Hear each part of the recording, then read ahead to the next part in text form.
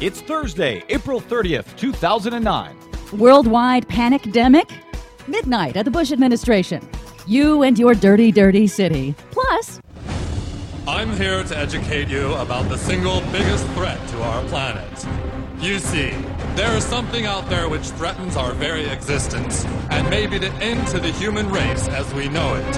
What is that, a pig bear man? No, stupid. It's Man-Bear-Pig. I'm Brad Friedman. and I'm Desi Doyen. And this is your Green News Report.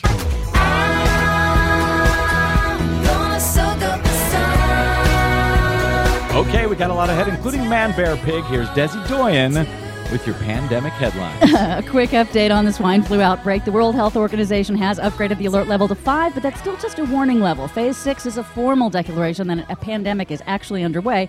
Phase 5 just means that all nations should activate their pandemic preparedness plans. So we don't have a pandemic. We've got a warning about a pandemic, correct? Right. We should also note that only 238 people have been confirmed to have contracted swine flu, and that's worldwide. Which brings us to our opening clip there with Man-Bear-Pig from South Park. Now, for those folks who don't know it, it was an episode that made fun of Al Gore for his global warming concerns. Yes. That he was claiming that there was this Man-Bear-Pig thing that was going to destroy us all. Well, ironically enough, what we have here in this swine flu, yes, is a mix of a human flu, the avian flu, and a swine flu, yeah, which doesn't make it a Man-Bear-Pig, but does make it a Man-Bird-Pig. Okay. Which is pretty damn close to what he was warning about in this satirical... Man-Bird-Pig. Man-Bird-Pig. We'll have that entire clip at greennews.bradblog.com because it's very funny.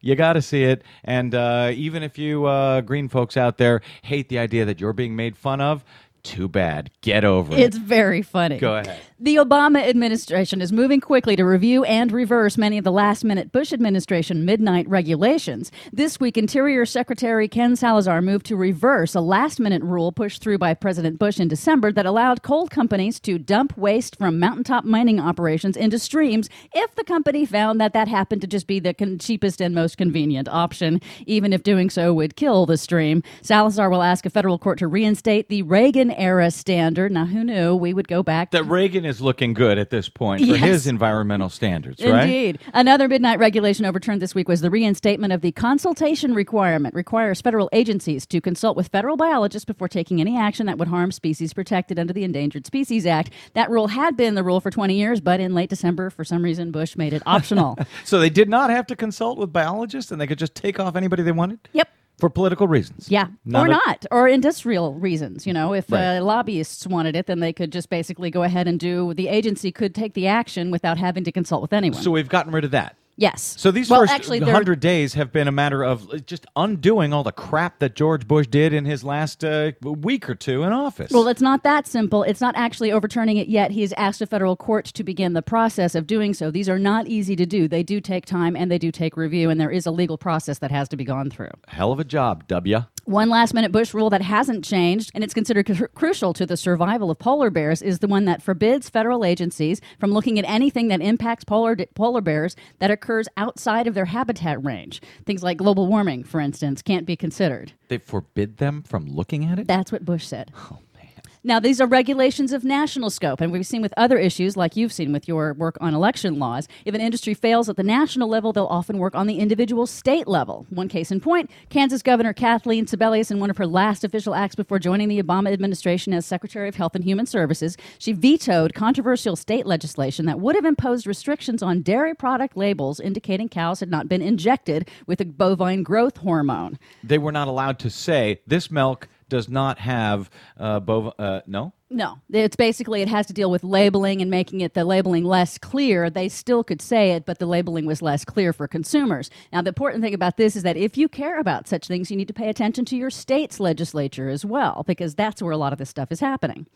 6 out of 10 Americans live in areas with unhealthy levels of ozone pollution, according to a new study from the American Lung Association out this week. Now, setting aside the question of what a healthy level of air pollution would be, Right. the State of the Air report ranks U.S. cities and counties based on air quality measurements. It's worse than it used to be because the federal government last year recently tightened standards for measuring ozone pollution, so now more counties qualify for the unhealthy levels. The cleanest city is Fargo, North Dakota. Well, and we live here in Los Angeles, so we're in great shape. No, we're not. Not In so fact, much? the Los Angeles area, including Long Beach and Riverside, is ranked as number 1 for We're smog. number 1. Woo!